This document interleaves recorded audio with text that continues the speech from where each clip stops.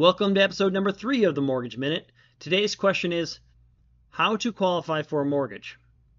Now, for the most part, qualifying for a mortgage comes down to 4 main concepts: how you get paid, the debts you have, the assets you have for down payment and closing costs, and your credit score. How you get paid helps determine what amount of income we can use for qualifying. This includes how long you've received that income.